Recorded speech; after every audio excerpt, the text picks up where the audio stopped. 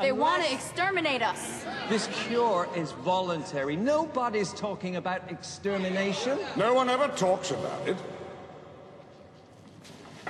They just do it. And you go on with your lives, ignoring the signs all around you. And then one day, when the air is still and the night has fallen, they come for you. Excuse me. It's only then you realize what you're talking about organizing and committees. The extermination has already begun. Make no mistake, my brothers. They will draw first blood. They will force their cure upon us. The only question is, will you join my brotherhood and fight? Or wait for the inevitable genocide? Who will you stand with, the humans or us? I'm Griffin. I'm Molly. And we're going into the Superverse. Dun, dun, dun.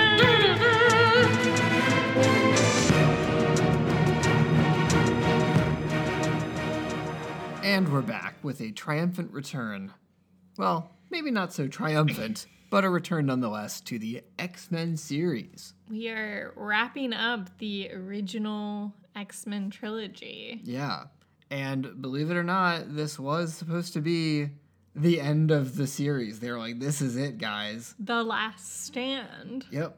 And God, that would have been something. What a choice to make. What a way to end it, you know? Just on devastation. Yeah. So, as you know, if you've seen this movie makes a lot of big choices in terms of killing off major characters. I would say none of the deaths are earned. None of them make any story sense. And it's just, yeah, it would have been an absolutely horrible end. I don't know how they thought that would be satisfying for anybody. And we were kind of commenting early on, like, the conceit of this movie is pretty good. Like, this is actually, I remember a lot of this stuff, even though I haven't rewatched this movie a lot. They go out in a real comic book fashion, though, so I can give them that. Like, this feels like a very comic booky type of ending. But as a movie watcher, I'm not a fan. No. Yeah, I mean, it's... So I was going into this with very much like a mindset of like, oh, I'm gonna like shit all over this movie because it's fun, and fortunately the series was redeemed by the at least like two of the prequel movies that they went on to do later. But the beginning of the movie, at least, and I would say bits and pieces throughout the entire thing, are enjoyable, and we get to like continue with these characters that are still, you know, the same ones that we've known and loved from the first two movies. But as it goes on, it's just like the choices that they make, like I just don't know what they were thinking. Whether it was just a movie in its own right or the end cap to a trilogy that was built on the backs of like two very strong early era superhero movies. I mean, one of the things that I saw about the production of this was that Bryan Singer, who was also is not a very great individual, who did the first two movies, he bailed on this because he wanted to go do Superman Returns. So, wow, what a choice. Right? So he left. He took his writing team with him, and I'm pretty sure he was also like, I didn't really have a plan for a third movie. Like, this was not the kind of trilogy that was written with a clear end goal in mind. So when he left, it was kind of up to Brett Ratner, who was the replacement, and I guess the writers that the studio tapped to, you know, figure out where to go from where they left off with X2. So that's where Simon Kinberg came in, who had worked on Fantastic Four and Elektra, and he later went on to do Dark Phoenix, and we all know how that went. I mean, it makes sense that somebody who did Dark Phoenix would have done this movie, because this is like Dark Phoenix. I think it's funny, and it's also really sad for him, because I think he, like, when he wrote this, he really wanted to like lean into the Dark Phoenix thing and have that be the emotional core of the movie. It's like, okay, you tried that, didn't really work out. So Well, because it was half baked in this movie. right, and then like over a decade later, he does it again, And you had a whole movie to make it. He has a series to build up to. Yeah, do a movie literally called Dark Phoenix. You get to write it and direct it, and it's even worse if you ask some people. I think parts of it are better, but it was still messy and still like was the end of the X-Men prequels. Like, someone get this man away from Jean Grey. His obsession is no good. Yeah, it's a lot. So do we want to start with the beginning, or did you have other like overall thoughts? Because I mean, all of the stuff we've touched on so far are things that I think are going to come up as we talk. But yeah, no, let's just start from the beginning. beginning. There is some more like interesting background stuff, but yeah, we'll just do that as we go. So we get the beginning of this movie with some prequel scenes, which I was starting to like forget what was from Dark Phoenix, the movie, versus what was this. But I guess he just reused a lot of the same ideas, material. Yeah, I think it's right from the comic saga, like all the stuff with Jean as a kid and stuff, and like her parents. So Yeah. we get that first meeting with Eric and Charles and her. And then we get a 10 years ago scene with another nameless politician's son who is a mutant. Yeah. Haven't seen that before in like all of the movies. Uh, I don't know why that needed to be included as a prequel, but I guess it just like laid the foundation for this the cure stuff, cure vaccine thing. which honestly I kind of think is symptomatic of like the direction that they took with this movie, which was like half stuff about the cure, half stuff about Dark Phoenix, with the overlap happening later on. But like those scenes are so disconnected from each other, and having them both like as like their own like separate flashback vignettes is very weird. I don't know. It was just, I was like, they wanted to do two things with this movie. And then the thing that bothered me is that their next thing was like in the near distant future, and they're like doing this simulation, which you don't know it's a simulation, which is also feels like Days of Future Past. And I was like, what is happening? And then they're just like doing this like trial where I'm like, why did we say in the near distant future? That just still has bothered me since we saw it last night. It's just so they can be like, ha, gotcha. Like, you thought some shit was going on, but nope, they're just training the kids. They did get me. Well, hope it was worth it, guys. Because, I don't know. It was so silly. So early on, also, we get our introduction to Beast, played by Kelsey Grammer. And honestly, like... Shocking. That was shocking to me. Once I saw his name on the cast list, I was like, okay, I see it now.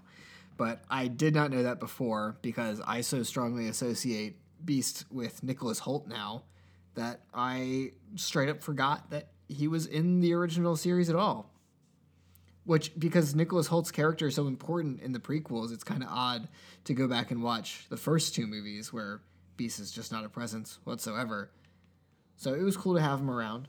Yeah, I really like Beast as a character. I love, like you said, Nick Holt's portrayal of him. So I was excited. And I think Kelsey Grammer did a good job. I was just, like, really surprised to see him. Yeah. Because I had forgotten he was in this. Yeah, me too. Like, totally.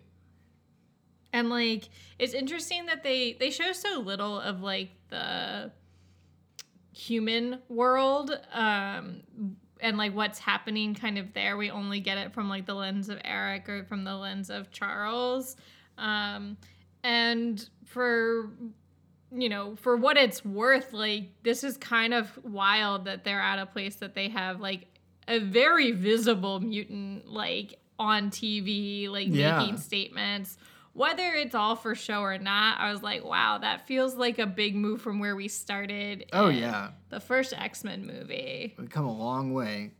And I don't know how much time is supposed to have passed. if the not too distant future thing was just like a bit for that scene, or if it's implying some sort of time jump. Otherwise, it's only been like 6 years. I mean, if that, like, if we're using Rogue and Bobby as age markers, they not aged more That's than like very true. 4 years, maybe. Yeah. So things are moving quickly. So yeah, my most of my next couple of notes are about the cure and whatnot, but I did notice one line. Professor X is talking to Storm, I think, in the school. This is like a very early scene, and basically like has some line about her like taking over for him, and I was like, are they trying to like drop in some foreshadowing about him dying in this? I don't know, Yes, it's very definitely. yeah, Because she says, "What do you know?" And it's clear he sees what's happening. right, yeah. I don't know. I just every time like they drop the foreshadowing, and then like when he does actually die, I just like find it hard to believe that there was no game plan for future movies, because of course like we had this post-credit scene. We'll talk more about that later, but I'm just like, what was the plan? Because I think they seriously fuck up this movie by getting rid of like the Eric Charles thing, and I feel like there was no hope for future stuff if they like committed to that. And they had like Charles come back, but he's like not Charles. I was like, what? They clearly were not thinking at all. They really weren't. And like, I don't remember if this is the case, but if Fox had a deal like Sony did, that they have to be making so many X-Men content every few years to fulfill their contract to hold on to the X-Men. Yeah, I rights. don't know if they do or not, but I mean, there was only 3 years between this and X-Men Origins Wolverine, so maybe you're right. Yeah, but that's like its own thing. Yeah, but it's still an X-Men movie. I know, but like in terms of continuing this story. Oh yeah, I know. Which they ended up with like a brilliant movie with X-Men First Class, and they had to do a lot of like work to gain back the trust, in my opinion, because even though like technically we only have like 3 or 4 deaths, I consider like the being inoculated of your powers as a death in these movies. Oh, for sure. I mean, they're functionally not like in my characters mind, anymore. Eric and Mystique also died. Yeah, they basically did. I'm sure if you asked them, they would say the same thing. Like it's not the same anymore. But yeah, I mean, they don't touch this continuity again until The Wolverine, which is 7 years later, which is pretty wild, before they were like, okay, I guess they formulated some game plan of how they're gonna come back from all the bullshit that they pulled in this, and that's why Days of Future Past exists, which is just, that's got to be like the most work that a studio has had to do to fix a mistake. I thought The Wolverine was like all in Japan or something. It is, but it takes place after this because it's Logan grieving over killing Jean, which is wild, because when we watched it, I was like, damn, like really? Like they seriously like did a direct sequel to this like that much later? I mean, that kind of makes sense. Like that could have worked, but it's weird that they had the other Wolverine movie beforehand, which feels very disconnected. So messy. The whole thing is just so messy. That's making my head hurt. But so yeah, we get this like cure vaccine thing announced, and one, just so like there's like the politician behind it with his son who's a mutant, who had, I think they call him Angel. Yeah. Which that part, that's just like a devastating plot line. That little like vignette at the very beginning or flashback scene is rough. It really is. So that was just like a side note, but they immediately after this like announcement, like everyone's like kind of jumping into action, and we've got Hank basically quitting his, well, that might come later, but he goes and joins up with Charles and everybody. But then on the other side of town is like this meeting of, I guess, like the bad boy ragtag mutants who all have tattoos, and like Eric's there about to like take charge, and I just think that scene was like so funny, and them having their little town hall about it, separate from like Charles's team, is so funny to me. And they just went to Hot Topic. They got all their like goth bondage gear, and they're like, let's go. Like, where did they find these guys? And I know that they're doing a thing where they're showing like two very different sides of a coin between how Charles and Eric do things, but like there has to be an in-between here with mutants. It's so... like, maybe you're not in, like, the school camp, and maybe you're not, like, a deviant of society. It really reminded me of that really dumb episode in the second season of Stranger Things when Eleven goes to, like, California or whatever and finds, like, all the other test subjects, and they're all, like... They all have, like, eyeshadow, and they're all just, like, hanging out on the streets, and I'm like... Yeah, it's so, like, stereotypical. I mean, like, part of me is like, yes, of course it makes sense that they're, like, deviants of society because they've, like, been pushed out. A lot of them don't blend in, don't want to, or can't.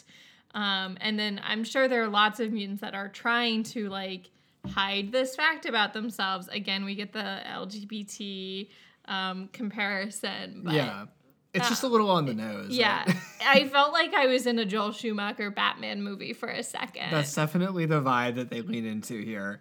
And I also feel that way about building the cure facility on Alcatraz Island. That was... I was like, are we for real stupid. here? Also, they use that for tours. It's the safest place we could find. Like, what? How? Like, what does that mean? Also, clearly not safe. You know Magneto's around. Like...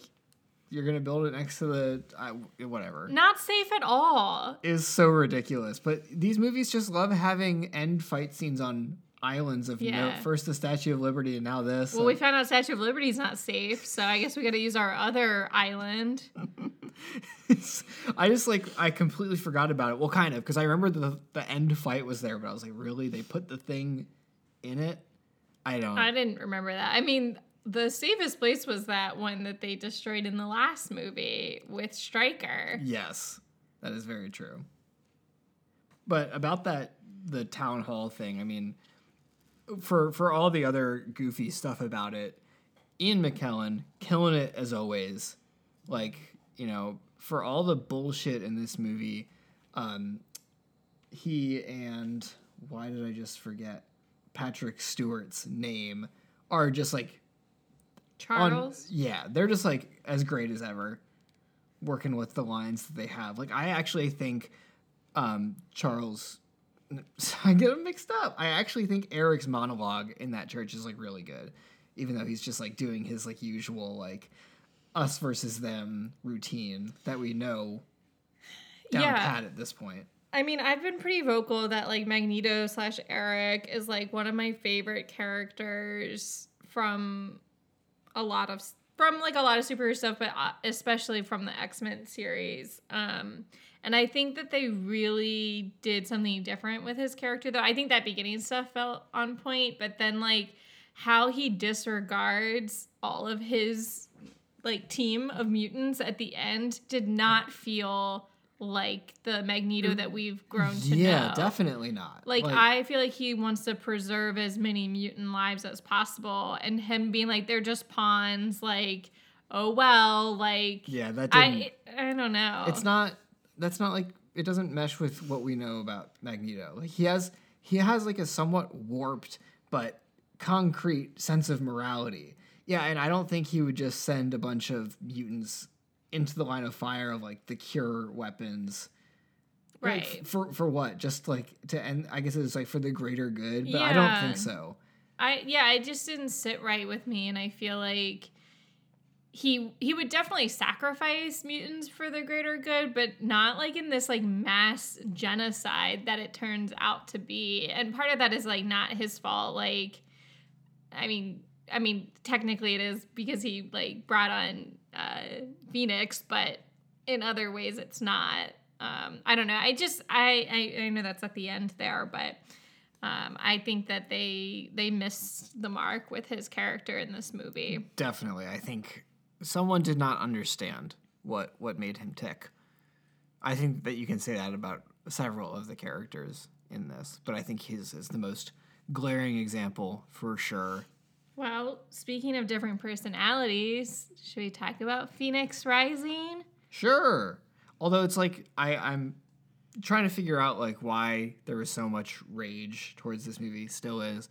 And I think a big part of it is because instead of like Phoenix itself, we get like weird zombie looking Jean Grey. Right. But some people were like, I had kind of forgotten because it's been a while since we covered X2 on the pod. But at the end of that, the tease for it is like you actually see like a phoenix shaped like red thing. And then it comes out and it's just, like you said, Jean Grey wearing a red corset and a coat. Oh, and she dyed her hair even redder. She's like, I'm bad life now. Yeah, so... Yeah. And also, so the introduction scene that we get is sad boy Scott Summers. Really sad boy. He's not doing great. He goes back to the lake from X2 after Logan tries to be like, I understand because I totally had a crush on her. So like we're in the same position. We're both like really you should just sad. move on. Like I'm going to go to Japan in a couple years to grieve this. But he, I guess, is just like he's going there to just like scream into the sky a little bit, just let off some steam. But little does he know that someone is still in the water. And well, he keeps hearing her. She's Right. talking to him. yeah, And she does the same thing to Logan later. right. But I feel like part of it is like, is this actually happening? Or am I Right, just right. like, But I mean, like, he went there because he could hear her. yeah. But he shouldn't have gone because poor James Marsden, although I did find out, in fact, that this was his call, got the shit end of the stick. He's like the de facto like leader of the team for the What do you first mean two it's movies. his call? He also was like, I'm going to go work on Superman Returns. Because remember he was in that? Oh, right. Isn't he like the dad in that? Or he's like a side character. I don't even remember who he is. He's not Jimmy Olsen, is he? I don't remember, but yeah, you're right. He is in that. So I think and that was a surprise. James Marsden shows up in like everything. Yeah, so he jumped ship. And I think he only like shot a little bit, obviously, before he was just written out, which, that's not really any one person's fault, but damn if it sucked. I mean, he was such a good part of the first two movies, and the difference in like between him and Logan, I think was like always an interesting dynamic to be explored, and it's just like we just get, I don't know, I don't know what they were going for. I think it was just a consequence of him leaving, and it's like, let's see, like Jean Grey's not the same anymore, and she can kill anybody. But Yeah. like, I don't. Also, we don't ever see his death. We see everyone else's death where she like literally like breaks them apart, which is horrifying. Right. So like that's also like disappointing, I guess. And back to what you said at the very beginning of the episode, like not earned his death. And like we don't even see anyone else from the team reckon with his death. Except for a little bit Logan. Logan's like the only one that cares about anyone, it Right. seems. Like everyone's so like calloused about everything. And like I get it, there's like this war, but like people don't seem sad that Scott's dead. No. Everyone's like, oh, we kind of hated that guy.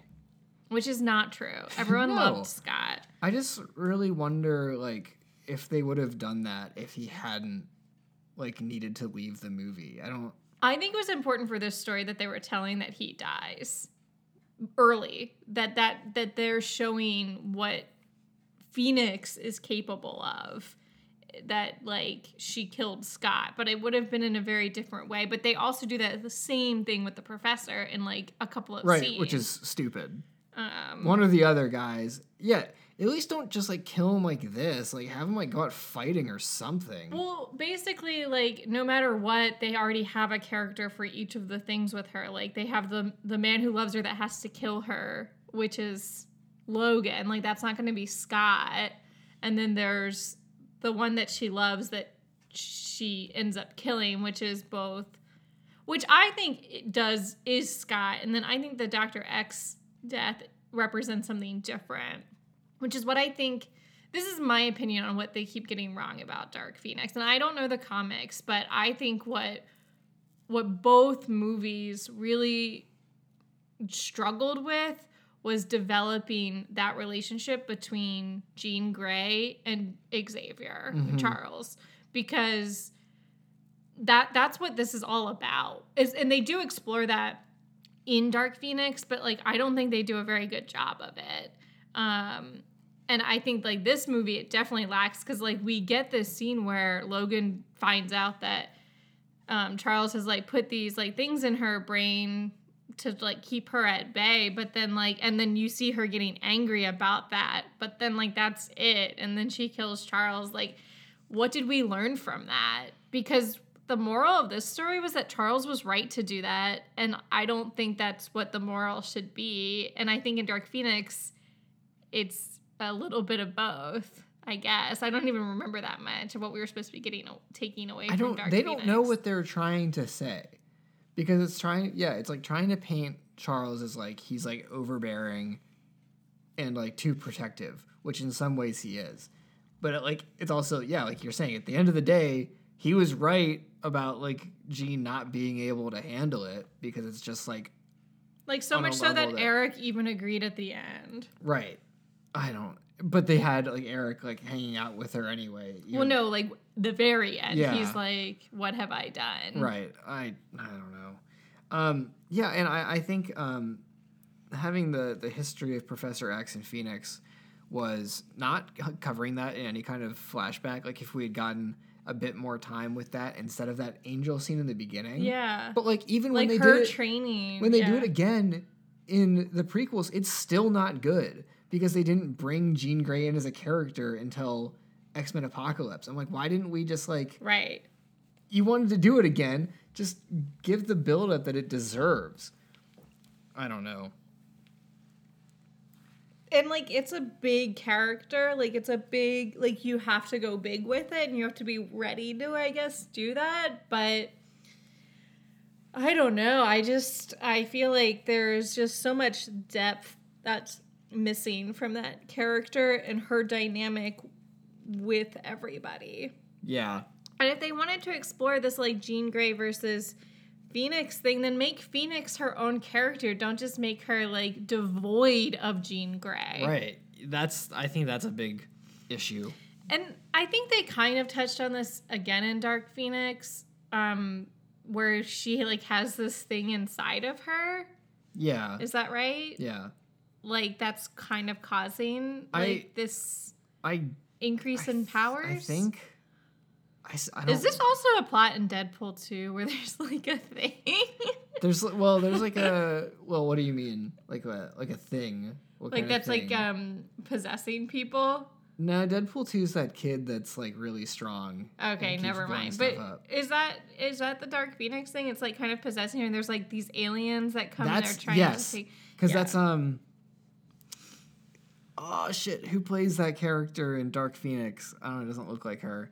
But, yeah. And they don't touch on that in this. Right, all, which really. is fine. But, like, it does feel like they, again, it makes a lot of sense as the same guy behind both movies, because they're doing that thing where, like, her eyes turn black. Like, there's definitely something inside of her. Yeah. But, like, that's not the story you're telling in this. So tell the story of her having these, like, how she created this alternate personality. Like, that could be interesting. That's what we're seeing on Moon Knight right now.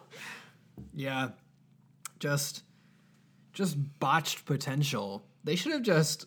And, like, her having a goal or something, even if it's just to, like, use her power to her full extent. Like, right. Maybe some lines. I don't know. Maybe give her some dialogue. Somehow, I think they fucked up when they tried to focus on so many characters in this, because they had no time to dive into any of them.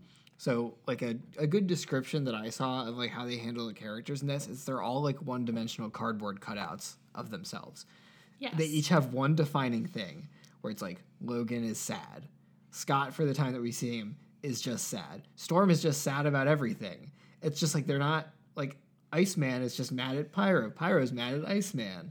Like, there's no time for anyone to really, like, get to sink their teeth into a situation, because we're just ping-ponging between all this shit. Like, whether it's, like, Rogue and Bobby's relationship troubles, or it's like, okay, no, now we're back to Charles and Jean Grey. Oh, Mystique's in this movie for, like, 5 minutes and then gets depowered, which was also dumb. I think that actress was also going to do something else, but I'm like, you guys you're sacrificing all of, like, the interesting characters. Right. What are we left with? The guy that looks like Sonic the Hedgehog? They know they know how to handle like this many characters because they've been doing it in the last 2 movies. Like, you don't need to give us a lot of background on Mystique or on Rogue or Bobby. Like, we know them. Like, spend the time with Jean Grey, like / Phoenix. These writers they couldn't do it. Like, they introduced a little bit of new characters with like the whole Deviant Squad and Hank. And then they cut out a character that they introduced, Moira, who it seemed like they were writing to make her into a character and then, like, didn't have her actually in any scenes. Yeah. I don't know. Yeah, it was all over the place. And when we were watching it, I wasn't feeling, like, angry about the movie. I was just like, okay, this is what I remember. Like, and then shit hits the fan at the end there. But now talking about it, I'm just realizing, like, how disappointed I am. Right. I mean, like, yeah, in a vacuum, like, watching it, like, totally fine. Like, I was like, I'm enjoying this. Like, there's, like, some good action set pieces and stuff. But it's not until after you reflect on, like, what it did to the series that it's like, wow, like, you guys really stepped in it. Interesting note, though, is First Class obviously pumped a lot back into the franchise. Yeah. And Matthew Vaughn did that, who also did Kingsman. And we had talked about him because I think he was also considered for Man of Steel. I think it was Man of Steel when we were talking about him last. And he was tapped to direct this and was like signed on, but only briefly before he quit. And in that time that he signed on, I think he did some of the casting. I don't know who he was responsible for getting, but Kelsey Grammer. I think one of them was Kelsey Grammer. But I mean, like, Matthew Vaughn was a late game acquisition. Hugh Jackman's contract included the approval of the director, so I guess his taste is rough. He wanted Darren Aronofsky, who did like Black Swan and Requiem for a Dream. Oh God, that would have been so dark. Joss Whedon, of course, he turned it down, but he wrote the comic book Gifted, which was the basis for the Cure plot. He said no because he was working on a Wonder Woman movie. Interesting. Which is pretty wild. And then there were a billion other people. Zack Snyder, but he was busy doing 300. Because what year did First Class come out? 2011, I think, and this was 2006. But you're saying these were all people for this movie or for First Class? For this movie. Oh, interesting. And, okay, so Matthew Vaughn cast Kelsey Grammer, which was a good casting. Dania Ramirez as Callisto. I think that's Sonic. Porcupine. No. Oh. Or one of the... She's the one that can sense other people. But those were pretty good, but he also cast Vinnie Jones as Juggernaut. I thought he was fine. People really hate this Juggernaut because he's just like a walking meme. Yeah, I thought it was funny. I think that was a little too much cheese for some people, but Did they cast Elliot Page? Because we were both surprised to see them in this, and then I don't know. Be brought back for Days of Future Past. I don't know when he got cast. I have no idea. They wrote the script of this in 7 months. They had 7 months to complete the script, and during the first week of work on it, completed the first 80 pages, which got leaked, and everybody hated it. I was not on the internet at the time, but I'm sure it was quite a mess among the X-Men fans. Well, back to the movie. So I just talked about Mystique getting depowered, and I had a note on that, that was one of my favorite action scenes, was when he is just kind of casually knocking the cars and the convoy over. Love seeing Magneto in action. Never gets old. Also real, like, Sinister Six vibes, where they're, like, unveiling everyone with their powers. Or, like, Suicide Squad. Yeah, for sure. Little montage-y. But I think obviously they did this on purpose, but this voluntary vaccine or whatever that the first participant is being forced to take it is just very telling of the whole situation. And in which case, like, Eric is right to be, like, waging this, like, I guess, war, but, like, of course we almost never agree with Eric's methods, but maybe the end result. Right. Yeah. Well, that's what makes him such an interesting character. I think the best thing that the movie does is set like this Cure backdrop, like they have Rogue be so involved in it. And I think that's where the strengths of this movie really lie, is in like the bits and pieces that we get of that. And every time they like delved into that, I was like, damn, I wish they were just focused more on this and less on the Jean Grey stuff. Because I think there's so much interesting material like in this kind of like cognitive dissonance and how she feels about it, which is so valid, versus like how like Bobby and others are like, you should like appreciate this when it's just I mean, doing that story would have been really full circle to the first one, since it so heavily features Rogue. And then you don't need to do the Jean Grey plot, like just amp up the vaccine plot and like have more of a conflict there. I think that's more than enough material. And like have Charles die in this if that's what you want, but have Eric be the one that does it. Although I do love that Eric is very like upset that Charles is dying in that scene, even if he acts not that upset immediately after, because he's like, okay, moving on, but like you can tell. And I'm glad they at least did that. I had the sense to know that that's not like just a cackling villain moment for him. Like he like lost a friend. Yeah. A horrifying end for Mystique. Yes. Like, one, she tanked like 4 of those darts, which I think also happens to Magneto later. Ends up just curled up naked in the fetal position on the ground in human form, which she is not. Doesn't want to be. Like, I don't think in these movies, like, we see her, like, in her own, like, human form. Like, she doesn't do that. She's either blue or she's imitating somebody else. Sometimes she'll use like what she really looks like that actress as one of the people she's impersonating, but I don't think you necessarily know that that's not supposed like to be what she looks like if she wasn't blue. Right. So it's just like not like Jennifer Lawrence. No. And it's just like incredibly like humiliating. Yeah. And then like and Magneto just leaves her. Just like that. Like that was rough. That I do believe, though. Like, I thought it was horrible, but I was like, this I do see him just immediately being like, you mean nothing to me now because you are nothing it's now. Like all or nothing, but like, Mystique did not deserve that. No. Like, I know that she's just like she's much more straight up villainous in this than she is. Well, I say that for the prequels, but I don't know how much I actually remember, so I'll hold off on that. But, I mean, she was a pretty integral part of the first 2 movies too, and I don't think she deserved to go out like that. But again, I also think that this actress was busy with other stuff, so they just kept running into that with this movie. I'm at like Jean Grey waking up and then going on a bit of a rampage. Yeah, we can jump ahead a bit. Or where were you? I have 2 notes left, and they're both pretty general. So, I mean, one of them was just about human Mystique giving up the Brotherhood to the government, but I guess I have that later. She like didn't really, because it was just that guy. Well, did you want to talk about that now? No, we can jump to that later. But my other note, which I guess also ties into, in a way, ties into how many people they shoved into this movie, was like the fact that despite we get like a lot of scenes of the school, of classes being taught and stuff like that.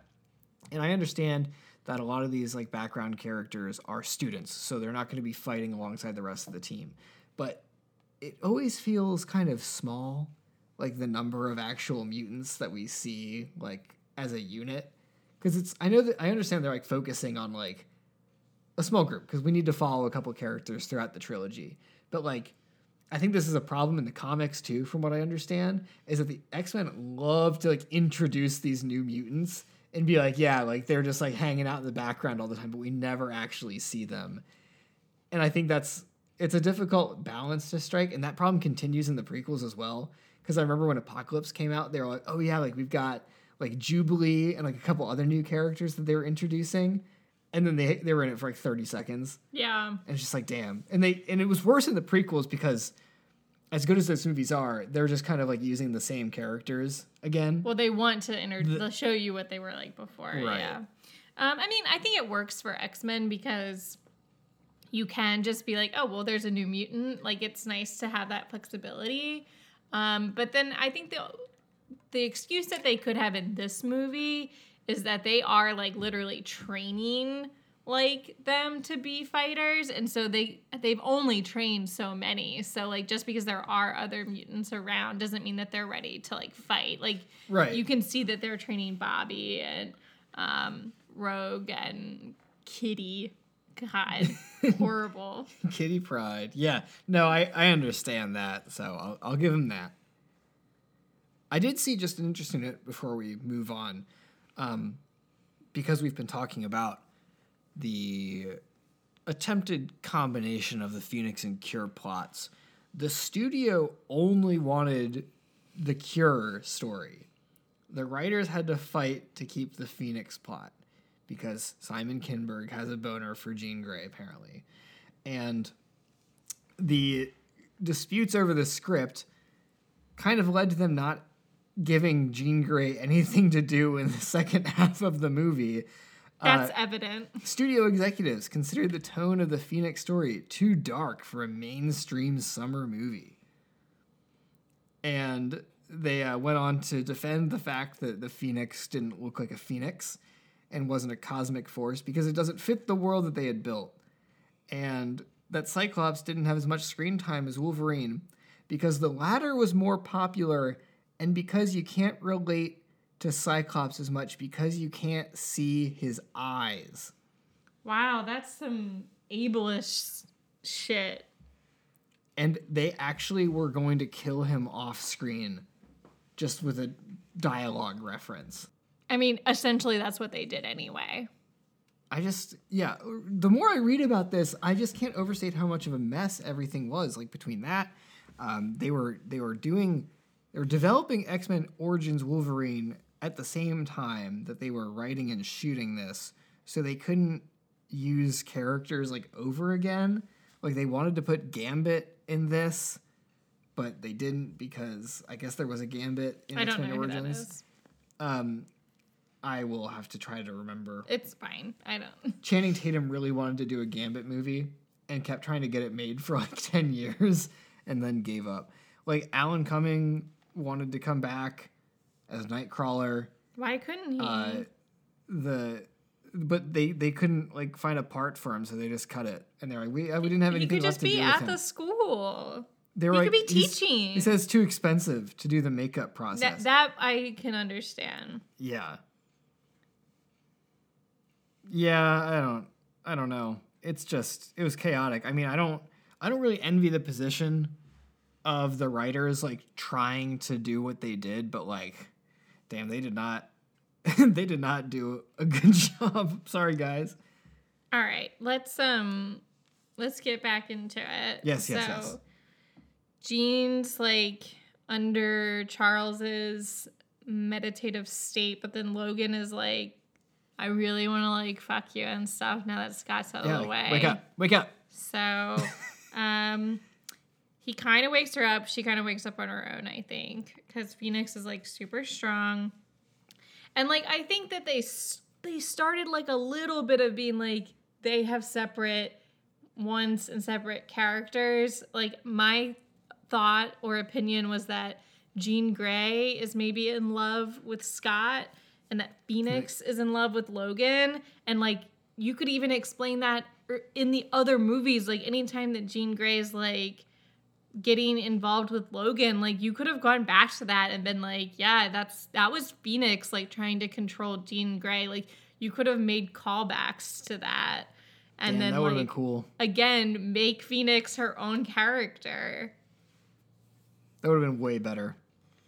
And she's got real like Black Widow vibes. She's kind of doing this rogue thing where she's like kissing and like draining the life force or whatever. I'm like, can she do that? I guess she can do whatever. She's a class 5 mutant. Did they use like the class? No. That's a new thing for this movie, new. right? I Like think they just so. made that up.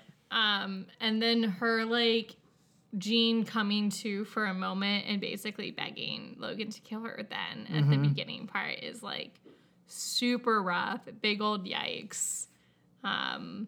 That was really good acting. Like, I think the actress does a good job in this movie. They don't give her anything. Oh, no, she's good. But yeah, the part is just not so hot. And then we go to her childhood home.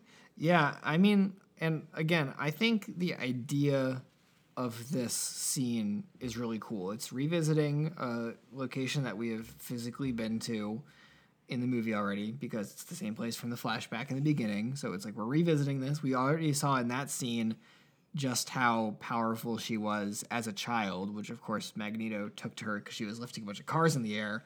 So he was like, that's cool. And, you know, having both Magneto and Charles there at the same time is really cool because it kind of like gives you sympathy for Jean's position. She's being like vied after by both of them for different reasons, kind of just, and you know, you could say it's worse on Eric's end because of like what he's trying to do with her, but to her it's like, both of you are trying to use me to your ends. But one of you is trying to control me more than the other. Right. Like it's control liberation, but like, I mean, Eric is still trying to control her, manipulating her. Right. Like very... Even if he's letting her use her powers. Very overtly being like he is... Right. He's trying to like sabotage Charles, and the whole scene is just like, you know what's going to happen because Charles is not going to just like let it go. Yeah, but... And then so we get his death. Yeah. Which I do think is the only death that's earned in the whole movie. Yeah, I still don't know. Like, I get that they had to do it, and I don't know what they would have done with this script otherwise, but, like, I'm still just like, damn. I don't... This like half-baked Phoenix character is going to bring down my boy. Well, yes, it's like, if anyone has the power to do it, I get it, but I think the only reason I have a problem with it is the script is so janky. Like, it just feels like it's missing some more moments that would have gave this a bit more dramatic oomph beyond just like, stop trying to control me and I'm going to blow you up now. It's just, we needed more of their background, I think. It certainly could have been better, but of all of the deaths we get, I think his is the most earned. I love his like little side smile at Logan at the end where he's like, don't worry. Yeah. Like I just, it felt very befitting of Charles and like him still just kind of like doing his like steadfast, I'm just going to try and like think my way through this with you and like try and get you to see it one last time. Like I have one more lesson still to teach you kind of like teacher thing. Like I thought all of that was great. And I actually think it was like in its own way kind of a lovely death. But like, yes, it would have been much better in a better written movie. Yeah, I think I'm even like a little bit softer on it knowing that they kind of just like retconned the whole thing later. Because like this movie in the X-Men continuity does not happen. Like none of this exists anymore. But you know, it's still annoying to watch. But I think I agree with you of all the deaths in the movie. I don't know if I would go so far to be like it's earned, but I think it makes the most narrative sense.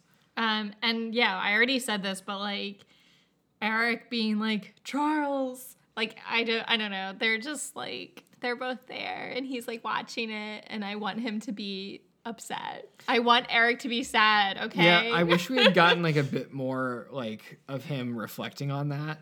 Like I know like at the very end he's like, oh shit, but like the whole time that she's like with his crew, not really doing anything. I don't know. Like, I know that that's, like, going through his head is probably just, like, oh, damn. Like, I don't really... Because he's probably, like, a little scared. He knows how formidable Charles is. Like, you're walking around with the person that killed, like, arguably the most powerful mutant on Earth, like, using nothing but her mind. I don't think he's scared at that point. I think he's just, like, Charles made his bed when he decided to try and control her. And, like, I think he thinks that, like, she had every right to do that to Charles. I think he's just like sad because like that's his favorite adversary. Yeah. That's probably true. And then like what he says to Pyro, the little fucking shit Pyro, that like he's like basically the greatest person I know besides myself, of course. Kind of like has done more for mutants than you'll like ever know. Is like just showing like those two things can exist where like I really respect this person and I don't disagree with what happened, I guess. Right. I don't think he's scared until, well, one, he gets scared when she like puts the vaccines towards him, and then like of course at the end when he's like powerless and she's like killing everyone including mutants. Yeah, that's true. I don't know how Eric tolerates Pyro. I don't know. Like, that's your right hand man. How far the mighty have fallen. And then like Logan and Storm come in, and I think we get some of the worst acting from Hugh Jackman in this moment when he's like realizes that he like is dead, like in that room. I wasn't really bothered by it. I didn't like it. I don't even really remember what he did. He like made these like weird noises and like I think like put his fist on the ground or something. I don't know. It was just like, okay. No. Yeah, this is no one's finest hour acting wise. Oh, I think most of the acting in the movie is good. And most of Logan's stuff is good. It was just like that scene. I was just like, I didn't like that. I may have mentally tuned out at that point a little bit. I'm not going to lie. It was right after Charles died. Yeah, it was like moments later. I was probably mad. I was probably like looking up stuff about that on my phone being like, how did people feel when Xavier died? So after that, I mean, we get like a couple more moments with the Brotherhood of Mutants. I think that's when we get like the whole thing with Mystique talking to the government, right? Yeah, it was after that. I liked that she tried to fuck over Eric. I think she did. She was actually trying, but was someone like, did someone know that she had reported it? Like, was there a mole so they could have multiple man like go there and take over instead? What happened there? Maybe, or they just like knew that they were gonna come after them, so they were just like ready. Yeah, that's probably true. They at least Eric, if not everybody else, seems like the kind of person to have multiple contingency plans. I mean, they're just hanging out in the middle of the woods. So I also thought it was interesting that we have this character in all the government scenes named Trask, when we know that there's another Trask in Days of Future Past that Peter Dinklage plays, who's a completely different character. Such a shit. And is like... the worst. Yeah. And this guy was like, whatever. This guy was barely even a character. Yeah. Calling him Trask was just kind of like an Easter egg. He had nothing to do with... Yeah, like Peter Dinklage's Trask is like a really effective villain. Yeah. And yeah, like the worst. This is just some guy. When we watched this for the first time, this was my first time seeing the series, so I didn't really make that connection. I would never have thought that. Yeah. Well, mostly because I wouldn't have remembered this guy. Yeah, no, he's a nothing character. All the government guys are just like...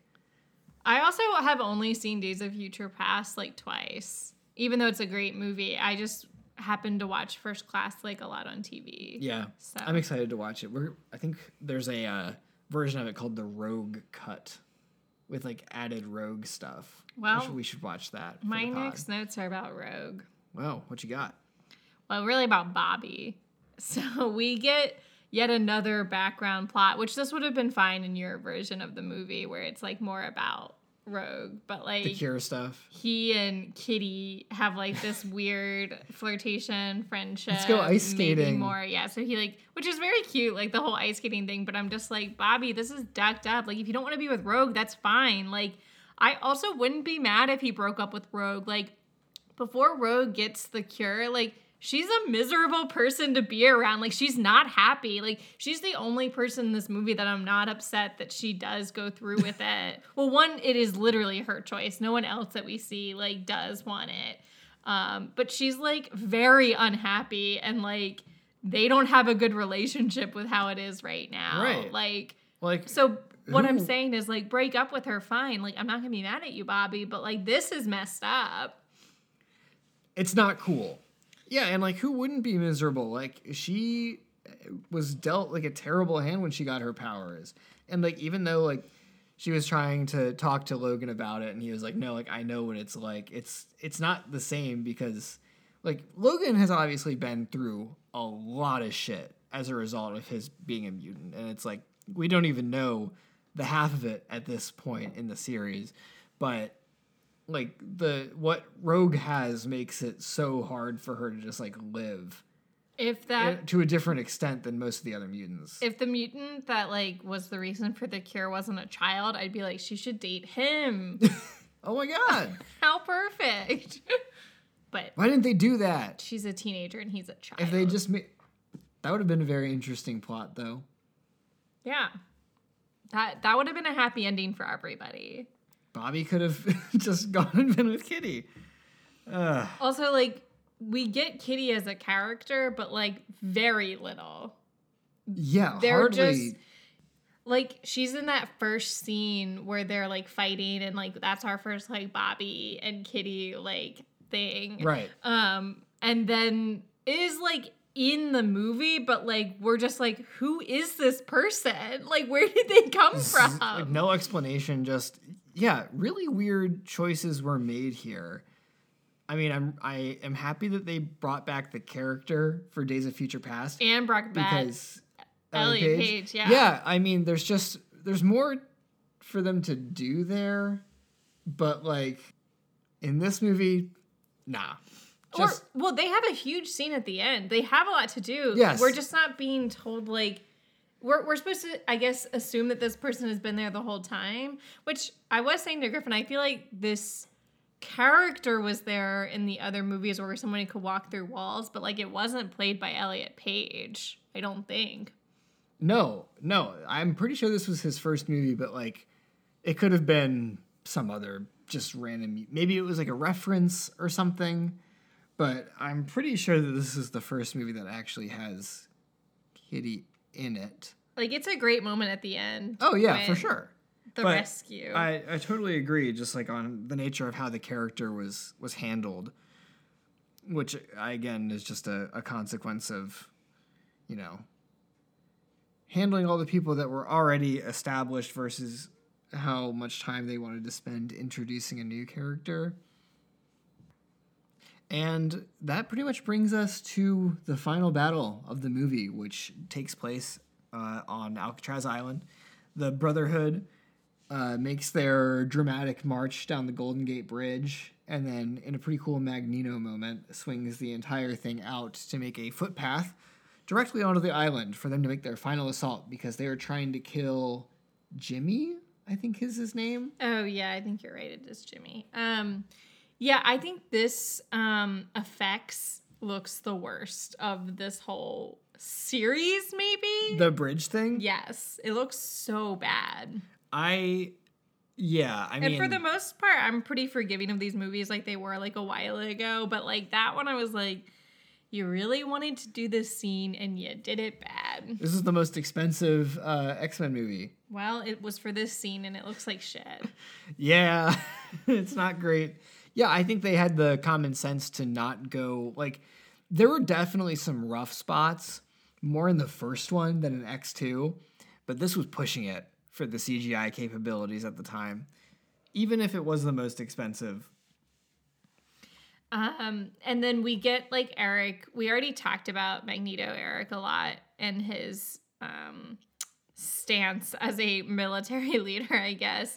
And one thing I thought earlier in the movie when he said something, I think I might go back on it, but he said if any like mutants that try and go against us will use the cure or whatever against them. And I was like, that's not something Eric would say, but I actually feel like he would be like, if you're not with us, then you don't deserve to be a mutant. Kind of. So like that one I can almost see. I could almost like, okay, maybe that he is like that ruthless. Yeah, he's definitely a hardliner in that regard, but it would be an interesting thing to be like, how does he reconcile like furthering his own goals versus like that's like every fewer mutant there is on Earth is something to the detriment of his cause, because that's one less person that he could eventually maybe turn to his side. Right. And like the first movie, he's like willing to sacrifice Rogue because it will make everyone a mutant. Right. Yeah, I think or kill them. Yeah. I think part of it is just like the reality of the situation with the cure is just like getting to him so much that he's beginning to maybe drop like a bit of his like moral grandstanding that he is showcased over the last 2 movies. He's just like, I'm not fucking around anymore, because like they're not fucking around. Right. Like we're at a point where like they could be committing like genocide against mutants. So like, I don't care anymore. I'm just doing anything that I can to stop it from happening. Like we get the reminder of the Holocaust again, which is like important. Like it is like that. Like it starts with just like, oh, you voluntarily move into these ghettos. Like, right. It's no not big deal. Like, why are you getting so worried? Right. Like he has reason, because like he's like proven right when they start weaponizing the cure, which is like obviously immediately. Like Hank is pissed off about it, but like that is one of the things that Eric was right to be paranoid about, because like he's like we can't trust them with this power. Right. And like Hank is pissed, but then what does Hank do about it? He quits. Like he doesn't even like, not that he has much leverage, but like what are Charles and their team really gonna do about it? Right. And in fact, they protect them, which I think is right, like ultimately, because they are mainly protecting the child that's there. But, yeah, but it's a classic conundrum. But then, so then it just escalates from there. We've got mutants fighting mutants. The cops or whatever are also there. Yeah, with their plastic guns. Kitty rescues Jimmy with the Juggernaut. I liked that. I'm the Juggernaut, bitch. That's the one line that I knew from this movie. That was my favorite scene of the movie, was like that, and like using the different powers and then using the kids' powers. Like, no, it was pretty cool. Like, I think that line is just like goofy, even though I like Vinnie Jones from Snatch. But this was cool. Like, we get to see everybody doing their thing. I like that. I mean, Colossus, who is barely a character in this, gets to the metal guy. Yeah, who's a very different Colossus than the one that we meet in Deadpool. Obviously. Oh, yeah. Gets to throw Logan a couple of times, which I think is right from the comics. They call it the fastball special, which makes more sense in the comics because Logan in the comics is like small. He's supposed to be really short and like a stout guy. Really? But like the guy in the yellow always seems big. He's supposed to be like, he's supposed to be small. Like not like this big jacked guy, huge jacked man. So, but I do like the teamwork. And this was like a pretty solid action sequence. Like everything leading up to Hank being the one to neutralize Magneto, which is hated that. Hated it. Rough. Not a fan. It's like, I mean, for all that Magneto is doing, like in this moment, like literally on the warpath to murder a child, it's like, Also, like, if we're going to use those on anyone, why aren't we using them on Jean Grey Phoenix? Right? She's, like, right there. Like, posing way more of a threat. Hey, we have to save Logan.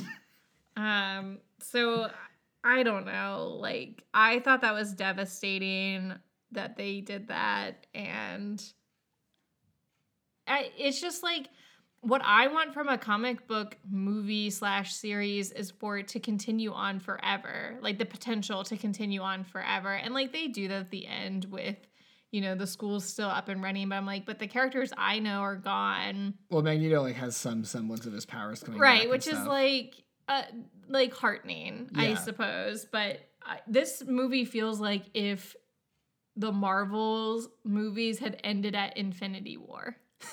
This is what this movie feels like. Yeah. If like they were like Infinity War, that's the last one. Right. Yeah, like sorry, we killed all your favorite characters, but like we had to end it, you know? I'm sorry. So I want them to like, yeah, I understand like some characters have to die for there to be like stakes, but like there was just so many deaths. And that's how I felt the first time I watched it. I was like, basically everyone died or like doesn't have their power, so essentially died. Right. Yeah, I don't know. Like I said, they were kind of looking at this as the end of the series, or at least of the trilogy, but at the same time they were backdooring these sequels, and I'm like, what was the actual plan? Because judging by the fact that it took them so long to get back to the main plot, and they resolved it by using like one of the most convoluted examples of like alternate realities and time travel that I've seen in a movie, means that they did not plan it. They did not know where they were going to go with any of these characters. So I guess they felt like they had a blank check to do whatever they wanted. And that meant killing as many people as they wanted. But we also get the moment where Logan is like having this heart-to-heart with Jean. And I feel like this is such like a classic trope. It's just like right as the situation has been peacefully resolved, all the guys with guns show up and just start blasting. Right. It reminded me of which feels on point for like the world that we are in for the X-Men series. For real. And in general, I would say it really reminded me of the scene from Falcon and the Winter Soldier when Falcon is talking to Karli Morgenthau and is like kind of coming to an understanding and chilling, and then John Walker walks in and is like, I have to use force like at all costs because this is a dangerous person, which is like, okay, but like maybe like maybe assess the situation, because that promptly results in literally everything getting disintegrated, and it's pretty wild. Everyone gets a Voldemort death. She killed so many people. I mean, Sonic the Hedgehog. Yeah. Gone. Like, where's his like movie? I lost track, honestly, of who was getting killed. I don't. He of was like definitely the characters in there, we knew. Just all of the cannon fodder that Magneto sent in, all the army guys gone. The pawns. Yeah. And it was pretty cool of a moment for Logan to have, because his skeleton and his healing factor. Ooh, that was gross. Like, that looked good, though. That held up. Yeah, that was pretty whatever impressive. They did for that. At one point, you saw, like, the insides of his, like, organs, and I was like, oh, God. But he survived and thrived, and then died. Yeah, I was trying to think of it. I was like, I can't find a third. Yeah. And cried. Rough. I found myself kind of thinking like this is a real like Game of Thrones moment, but like no, kind of. It was kind of. Circumstances were slightly different. It was a good death scene. Yeah. Her death was earned there. Not that the character had any meat. No, but... if you ignored the 95% of the movie that did her character no justice, this was a good moment for her. Yeah. Sad but good. And, like, there's no other way for her character to go. Right. And honestly, like, right after that death, like, it started, like, moving towards the ending, and I was like, wait, is this, like, another, like, Morbius ending again?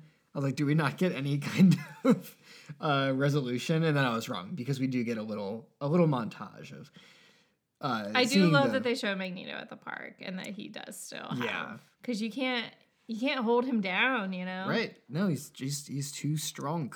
And then, you know, we get this other fun stuff with, like, Hank is now, like, the new UN ambassador, and we find out that Rogue, well, we pretty much saw as much that she took the cure, although we see her, like, get in line when it's, like, there's active protests going on, so I guess it's kind of like, did she? Like, I don't know. But, and Bobby's like, well, I didn't want you to do that. And I'm like, shut up, Bobby. Like, what do you want? It's not about you, Bobs. Or are you just going to go hang out with Kitty? You go ice skating again. Like, you can't have it both ways. It's not about you, Bobs. Yeah, it's not your choice. But I did like that Bobby beat Pyro earlier. Yeah. In the big fight scene. Yep, much needed. He's like, you should have stayed in school. Stay in school, kids. That's the real lesson of this movie. Stay in school. And we get Storm is running the school. Right. They definitely don't have enough teachers, but... and we had that moment where we were both like, Hank, shut up, because Angel comes and is like, I heard this was a safe place. And he's like, yo, what? I'm like, what's happening right now? Like, why are you all sad? You weren't even here. Get out of go to Seattle, Kelsey. Like, get out of here. Frasier's Go eat some scrambled Frasier's the eggs. sequel series to X-Men: The Last Stand. So sad. He takes the cure and becomes a therapist, or is that what Frasier does? Is he a psychologist? Yeah, he has like a radio show. Oh yeah. Well, anyway, so we get like this ending, which is a bit of a. I would say the Magneto thing's like a bit of a tease, but also like if it had ended here, it's just kind of like in a weird way, like an uplifting note for. Yes, the movie does end on an uplifting note, but that doesn't feel earned. I'm like, we shouldn't be uplifted right now. Hell no. We should all be sad boys. Yeah, we absolutely should. Is this our first ever comic book movie post-cred scene? That's a really good question. I actually meant to look it up because we've been watching a handful of movies that don't have post-credit scenes. Like Man of Steel did not have a post-credit scene. None of the DC ones usually do. Not yet. And I am curious. I know that there's a Wikipedia article that has examples from contemporary movies. Fantastic Four has like little ones, but I don't think they're like after the credits. They're like a mid-credit thing. Yeah. Right? Or I'm pretty sure. like the Doctor Doom thing. Because like some things changed like in the nature of post-credit scenes. Like the Wikipedia article that talks about it points out that they were primarily in the past been like little like funny pieces like like Ferris Bueller, or like here's a side character that you forgot about. They're here's tags, like a funny little bit, or like even, in a sitcom. Right, even like in the Suicide Squad with what's his name, the Weasel thing, which is like not really anything. Funny. Yeah, but like, of that nature. It's like this is it's like yes, it's a little. It's bit. not an Easter egg. It's just like but like I don't know. They have an example of one from like the Ben Affleck Daredevil where Bullseye is still alive, but he's in like a full body cast, but I'm not sure like in chronological order. But it definitely like still wasn't to the point where this is a fairly important plot development though. So I'll give it that. yeah, plot development for what? So can you say what the scene is? So I'd forgotten about the post-credit scene, but so the only other time that we see the character that's in this scene, Moira McTaggart, is in the very beginning of the movie when Charles is like giving a lecture to a class about the ethics of mutants using their abilities, and it's kind of like when you can use them like and other people are like consenting to it. And I think one of the things that is being discussed like in this video that he's playing of Moira is like we could transfer the mind of a dying man into the patient, like a body of someone who no longer has like higher brain function, like someone that is brain dead. It's like they're not really using that anymore. So like, is it ethical? They're not using their body to do this. Yeah. So basically, that's we're seeing that's what Xavier has done here. He has sent his consciousness into someone else's body. Which is like fine, but then why did they bother including that? And then not only that, he shows up again like later in a future movie as himself. So I'm like, what the hell happened? Is this how they're gonna link him into Doctor Strange? Jesus Christ. I don't want to even hypothesize that. Doctor Strange too starts nervous. and it's Doctor Strange in the Multiverse of Madness starts with this post-credit scene. That would be really funny. And everyone's like, Patrick Stewart looks the same. Although I guess it's not really him in this. Yeah. I'm like very nervous about them bringing an X-Men to the Marvel. Me too. We're going to find out how it goes in 2 weeks though. The thing that really hurts my brain is like, we were watching this and I was like, I know that he dies, but I know that he's also in Days of Future Past. And I know that Days of Future Past is partially a prequel, but also in the future. But he's alive in the future. And I was like, what am I missing? Like, where is the disconnect between him I think coming back to this guy, but then also being in the future. But that future is a result of the past that gets changed in Days of Future Past when Mystique kills that guy. I right? think that the future is like, I don't know. I have to rewatch Days of Future He's Past. like in a part of like the Wolverine or something. I don't know. I gotta rewatch Days of Future Past The before next- we can answer that. I think I'll remember the most of First Class, but like the next 3 X-Men movies that we're watching, I'm gonna have like nothing. I'm annoyed that the Wolverine movies are next, and then we can't just get right into First Well, we're gonna Class. do one Wolverine and then First Class and then another Wolverine. Oh, okay. So there's a bit of a well, break. thank God for that. Not too much loading. I actually don't mind the first Wolverine movie. I think it's a good movie. Really? I feel like I remember it not being good, but I didn't really like the Wolverine either. Some people love the Wolverine. I like the whole love story, not love story that we're getting. Yeah. And, like, his I need lumberjack to- days. I need to watch it again. I don't remember know. That's all I remember. I remember wanting it to be.